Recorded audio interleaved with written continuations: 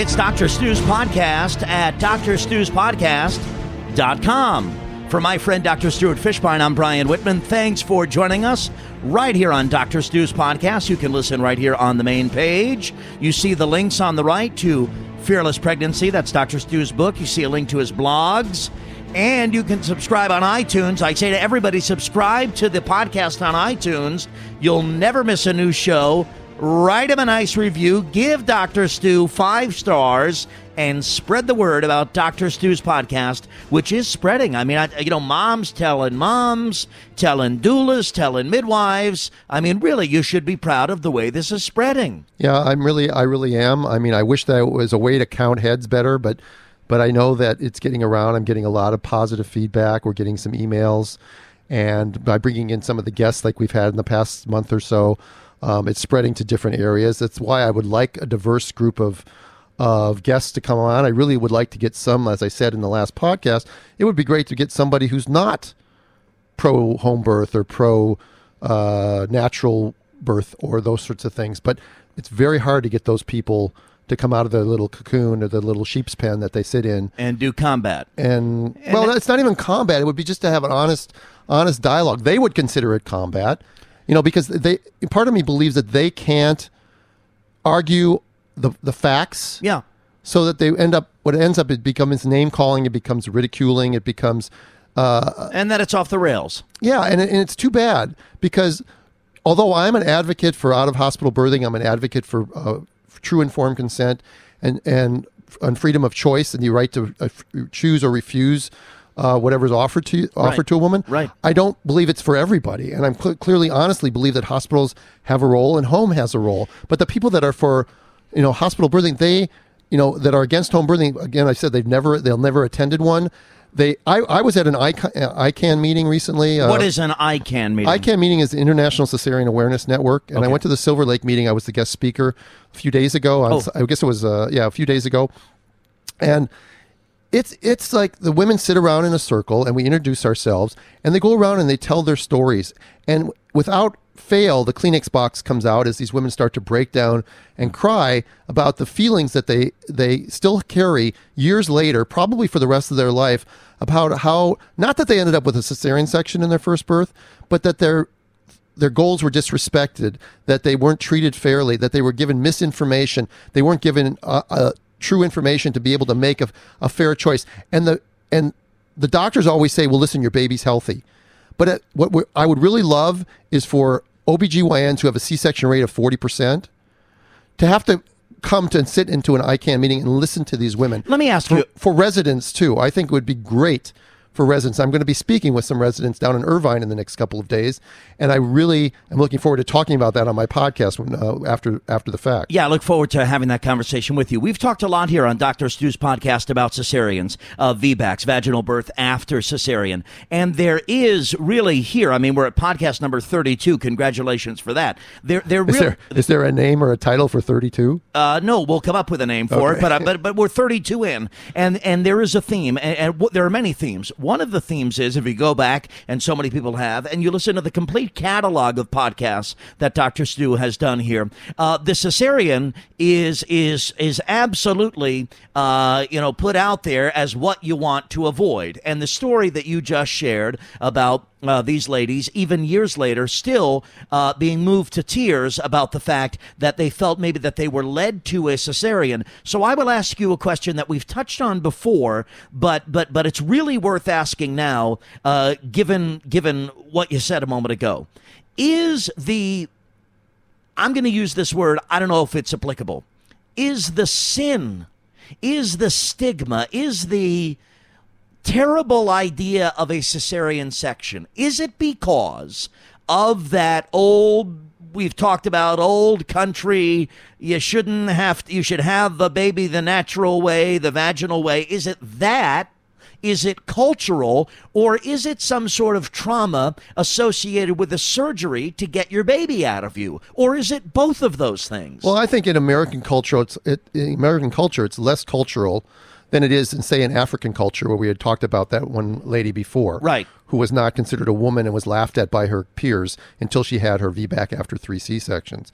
I think it's more of women feeling disempowered, feeling that they got a C-section for what they thought was the right reason at the time, and then only to educate themselves afterwards as opposed to beforehand, to find that they didn't really probably need to go down that path at all. That a lot of the things that were done to them they were given skewed information, they were given false information, they were given inductions for no reason, ultrasounds for no reason that led them into a path where they ended up getting a C-section. And then, of course, when they're during the C-section, the baby may not be tolerating the labor really well, and then they're given that fateful statement, if we don't do something soon, your baby could be damaged or your baby could be injured. And once you say that to a pregnant woman, it's completely over. What are they going to do? Choose to go against their doctor's wishes at that point and then put their baby at risk? Even though the baby may not be at risk, once they're told that, it's over. Okay, yeah, and then they find out and they feel terrible about it. Okay, they feel terrible about it. Help me. I'm going to ask you a question directly, and I don't want it to be insensitive, Dr. Stu, but I'm asking for those who might be listening, who might in their mind have this question. How do you, or why do you, seek to make the case to a woman who's had a successful cesarean and a healthy baby? How do you, or why do you seek to make the case to her that the cesarean was a bad thing if it turned out okay? Forgive me if that sounds insensitive, and if it does, forgive me, it's naivete, but if the baby's healthy and if mom was out, came back, recovered from the surgery, I'm a C-section. If it ended okay, not that the ends justify the means, none of that stuff. Okay, as long as you're understanding of that. And I am understanding of that. But why would you seek to make the case to that mom that it was such a terrible thing if, quite frankly, to everyone's eyes and ears, it seemed to work out okay? I get your question, Brian, and you're mistaking what we're talking about here. We're not talking about taking a woman who's feeling fine about things and telling her information that suddenly makes her feel bad. These are women who had a cesarean section, and then eventually they started to doubt these things. So they went on the internet or they went to meetings and they began to find, and they got their records and they had them reviewed by somebody. They've already come to these conclusions. It's not my job to undermine what another physician has done if the woman is happy and content with her situation. And again, there are C-sections, and sometimes in these stories that go around, a woman will talk about her C-section, and I'll say, that was a really indicated C-section, and that's a really good outcome. And they'll say, yeah, I feel pretty good about that, but I want to have a vaginal birth next time. That's why I'm at this meeting.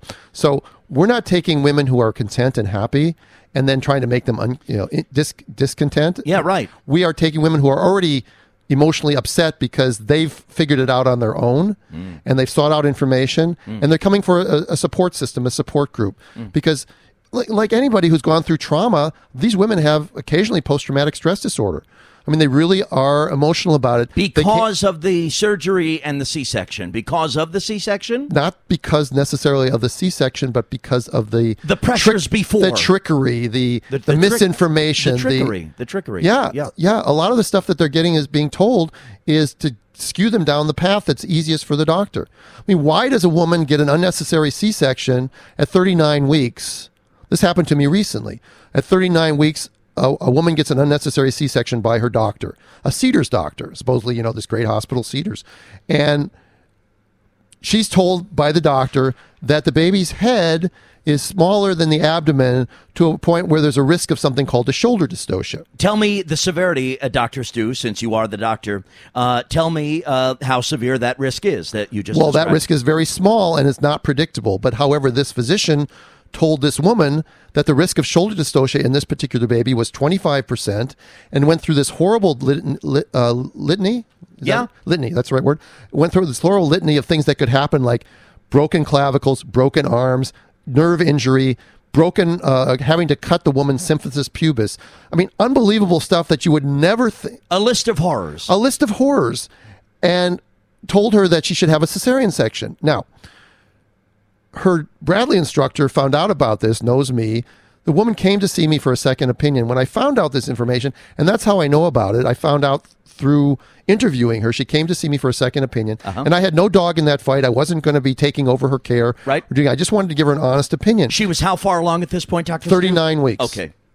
Again, she had a C-section for no reason, and they found something that was that had no bearing on her pregnancy, because the head to abdomen ratio thing, there are some studies out there that talk about the risk factor of shoulder dystocia in women who are diabetic or macrosomic, which means babies over 9.5 pounds. Okay. All right. This woman was not predicted to be over 9.5 pounds, nor was she diabetic. So the data that this doctor told her had nothing to do with her, and made it all up. And by the way, I don't know where the 25% came from anyway, and the horror stories. But not a word was mentioned about the risk of cesarean section when the doctor recommended to her that she have a cesarean section rather than even trying labor.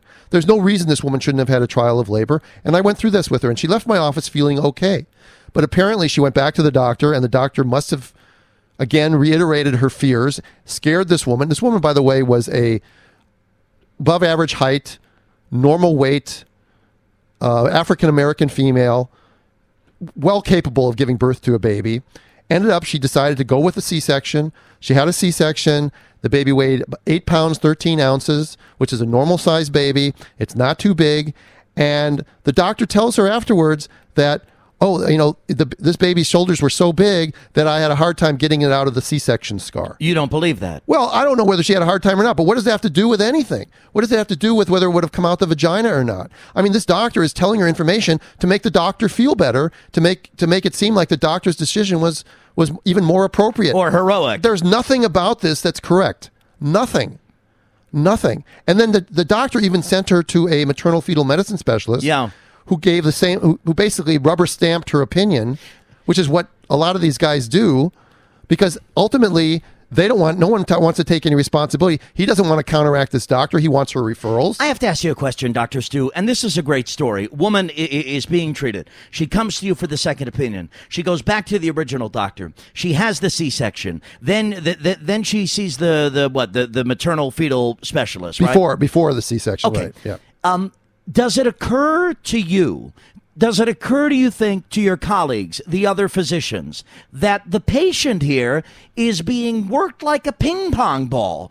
Ping pong, this way, that way. See this one, see that one, listen to this one, listen to that one. That has got to be overwhelming for a pregnant woman.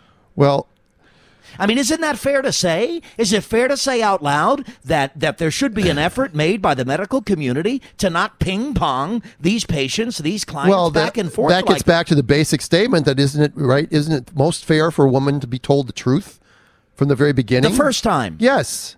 They wouldn't have to be ping-ponged or get second opinions. The only reason she saw me was because her Bradley instructor's smarter than her doctor and knows that this stuff is full of crap.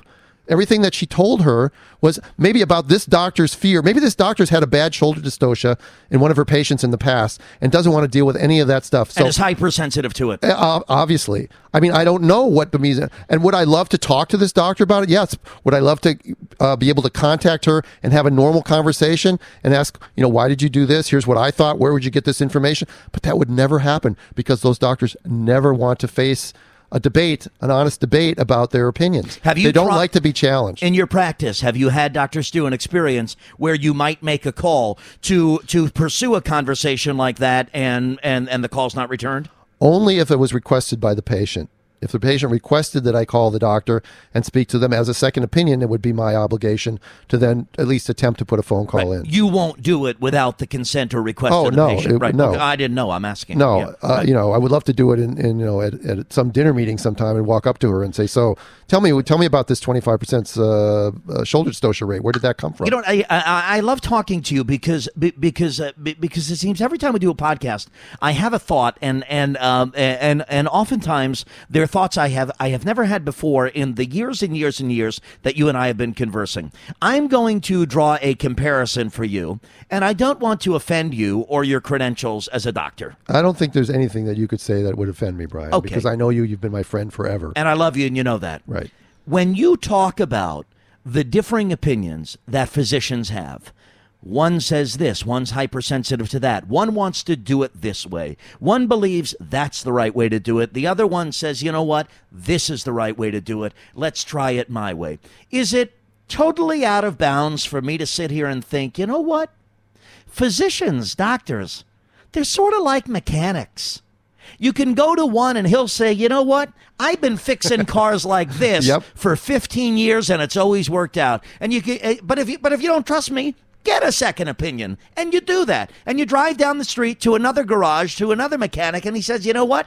I'd never do it the way that guy says he's been doing it for 15 years. Now, in that case, that's a motorist. That's a consumer. In your scenario, we're talking about a much more serious circumstance. We're talking about a human life and a pregnant mom, okay? Two lives, okay? So it's a much more, the bar is raised. But isn't the level of confusion or the, wow, what do I do element in all of this for the customer, the patient, the client? Yes. It's sort of the same kind of who do I believe thing. The difference in your example from what happened, the example I just gave, is that the first mechanic said to the woman, why don't you get a second opinion if you want to find out something? That would never happen here. I think an honest physician who's really certain and comfortable with their position would offer the woman a second opinion from somebody who's outside of that person's circle. To send you a second opinion to the maternal fetal medicine specialist who you refer all your people to. That's your ally. That's like sending, that's like you going to get you a brake job here and sending it to your brother-in-law over there and calling your brother-in-law first and saying, hey, by the way, I'm sending somebody over for a second opinion. Well, it's like Barack Obama. I want you to tell him, here's what I want you to tell him. It's like Barack Obama saying, if you don't think you like Obamacare, go talk to Joe Biden for a second opinion. Right. That would be, you know what I'm saying? Right. No, I understand that point. Right. No, and Brian, what I'm saying about this whole thing with this particular case is that this case will never be peer reviewed because the dictation will be such that it was justified in her dictation that this was a possible shoulder dystocia risk and this is what the assessment was, and it's fine. But I would love it if I had a way to contact the OB department at this hospital and say to them, you know what, you should take a look at this case. And you should at least have an inquiry as to what this doctor is telling people. Is this legitimate? Is there evidence? Is there evidence-based medicine? Are there literature studies? Are there things to justify what she's saying in a non-diabetic, non-macrosomic fetus and bringing this stuff to her and scaring the bejeebers out of her? Dr. Stu, this is alarming to, I think... I don't even know what bejeebers are. But you made the point, though. I get it. Okay. This is alarming, I think, to the person listening because you are painting a picture of a community of physicians, of a medical establishment that operates within such a confined sort of narrow area that you as a credentialed physician feel intimidated or somehow unwelcomed to call a colleague and say, hey, take a look at this. Well, I mean, why? I'm going to ask the question. Why do you think your colleagues are so rigid that a phone call like that would be deemed so offensive to receive? Ego. And the herd mentality, no one wants to rock the boat. We've talked about this, Brian, that I am sort of a boat rocker. I'm a radical. You're our renegade doctor. Renegade, that's the word, right? I'm the guy that's out there that is the thorn in the shoe or the pebble in the shoe, the thorn in the foot that challenges these things, and it really doesn't. These people have to work under the same roof, the same rules. And it's not their position to sort of say anything about somebody else's patient. There's HIPAA violations. There's rules and regulations. I personally think there should be like a complaint box where you can put things in anonymously. And somebody like if somebody isn't happy with the practice of a doctor, they can write a letter to the Medical Board of California, and the Medical Board of California, by law, has to anonymously investigate that claim without telling the doctor they're investigating who complained. Right. The name of the patient is patient, doctor, protected. Hospital, right. Whoever complained is protected, but at least they would look into it. Now, I'm not a big fan of the medical board, as you know. I think they're a domineering, overbearing organization that scares, again, doctors are scared out of their mind by things like the medical board or the Joint Commission. You believe the medical board is used as a tool to intimidate good physicians?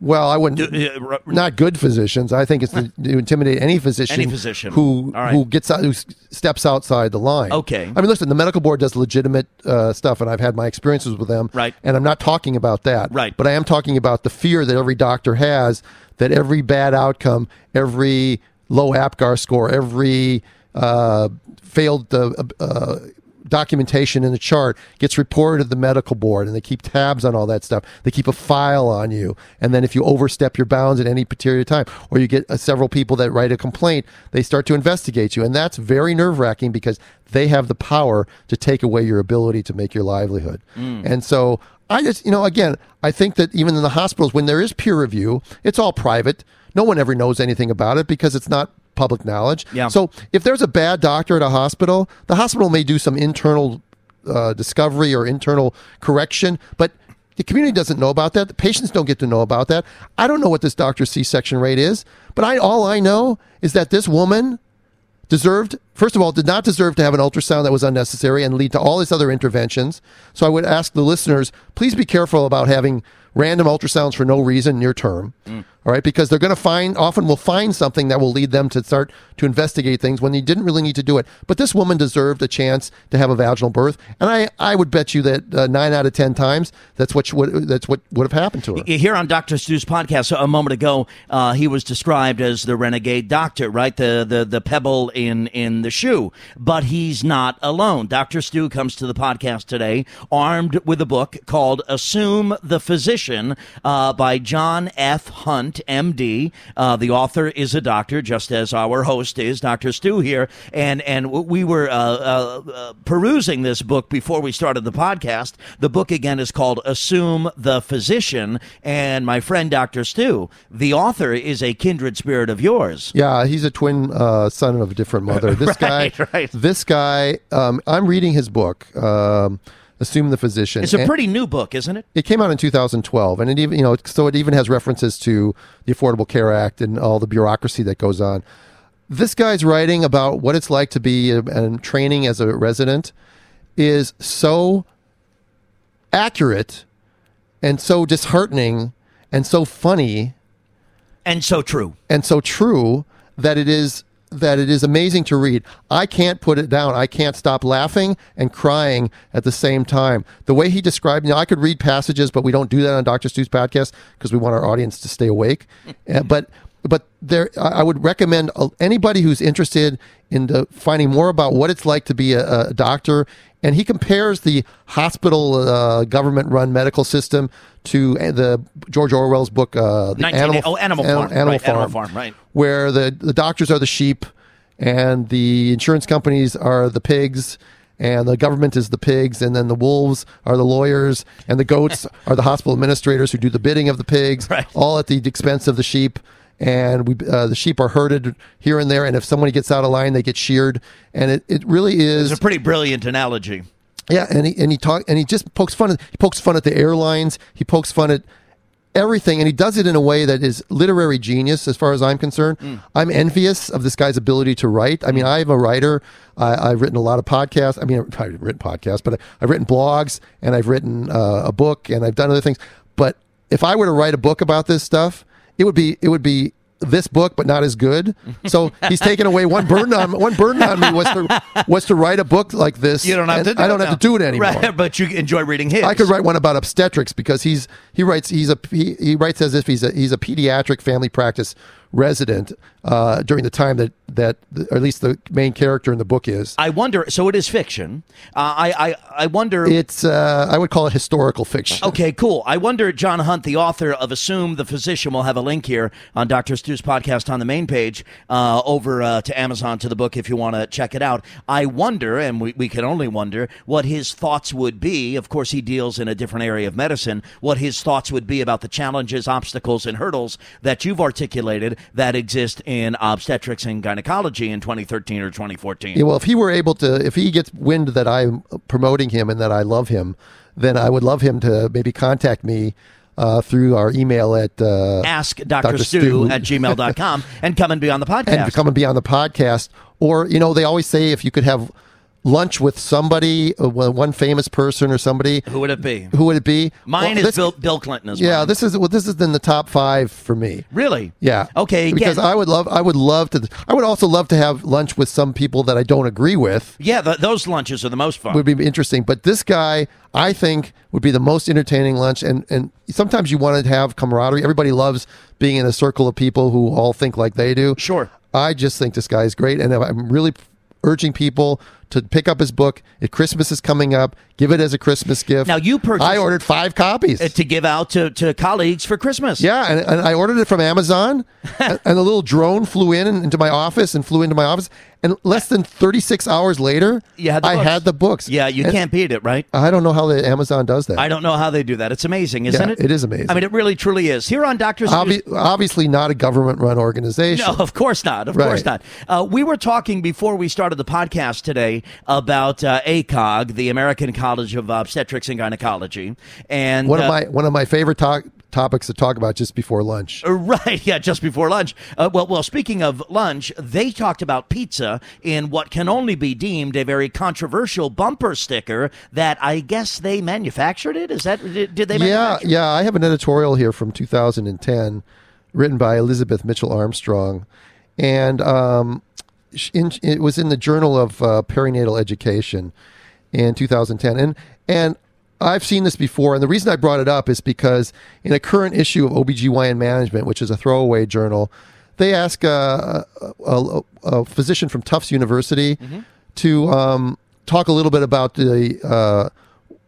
he wonders why well-educated women are more likely to choose home birth. And in the article, he brings up the same quote that was brought up like many, many times, which says, "Let's keep home delivery where it belongs, for pizza." And the American College of Obstetrics and Gynecology in 2009 also put out a bumper sticker which said, "Home deliveries are for pizza, not babies." Now, this sort of behavior, this sort of it's certainly very provocative. It's childish, all right?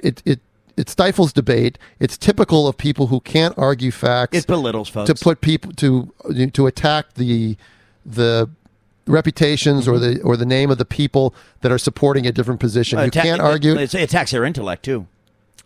Well, how do you mean? Well, I mean, I think it's a pretty wholesale attack on the intellect of those who would support home birth, as I know you do, to put on a bumper sticker that home delivery is for a pizza, not for a baby. It's like, you dope. What are you thinking? No, it's like a 10-year-old who thinks he's being clever.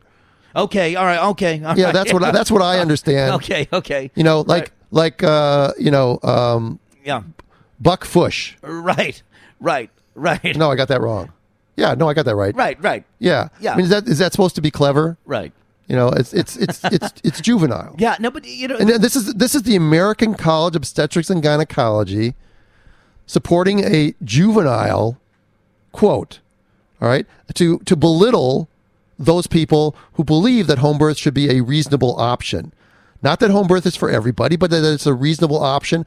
Just like vaginal delivery for women who have unnecessary ultrasound should be a reasonable option. I mean, what is it about me promoting this stuff that makes me the radical, makes me the outsider? Do you think that? Do you sometimes put your head on the pillow at night and say, what is it about this cause that I'm taking on that makes others think I'm so out there? No, because I understand the whole process really well. I understand where they're coming from. What I can't understand is why they act like sheep and defend it. It can't feel good morally or ethically for them if they were to acknowledge what they're doing. So they have to play this game. They have to be the animal farm. But it is such an unexpected reaction. The herd mentality is so unexpected when it comes from a community of academics, because these are, in our society, you guys, the doctors, the physicians, for lack of a better term, you're the smart ones in society. Hey, you're the intellects out there. Wasn't Neville Chamberlain a very bright guy? Yeah, he was. Yeah. Okay. Yeah, he was. And right. Did the elites think that there was nothing wrong with what was going on in Germany in the 30s? Right. Okay. Now, I'm not I'm not comparing. I'm just saying that just because people are bright doesn't mean they don't get the herd mentality. Right. You've met a lot of dummies with nice diplomas. Yeah, well, dummies is not, I guess, I don't even want to be pejorative in that way. Okay. I just want to say I met a lot of people. I don't understand my Democratic liberal friends who are still continuing to support Democratic liberal policies when they can't stand what's happening with foreign policy right now with Israel or Iran, or they can't stand what's happening with the Affordable Care Act, or they can't stand what's happening with other policies that are coming out of these.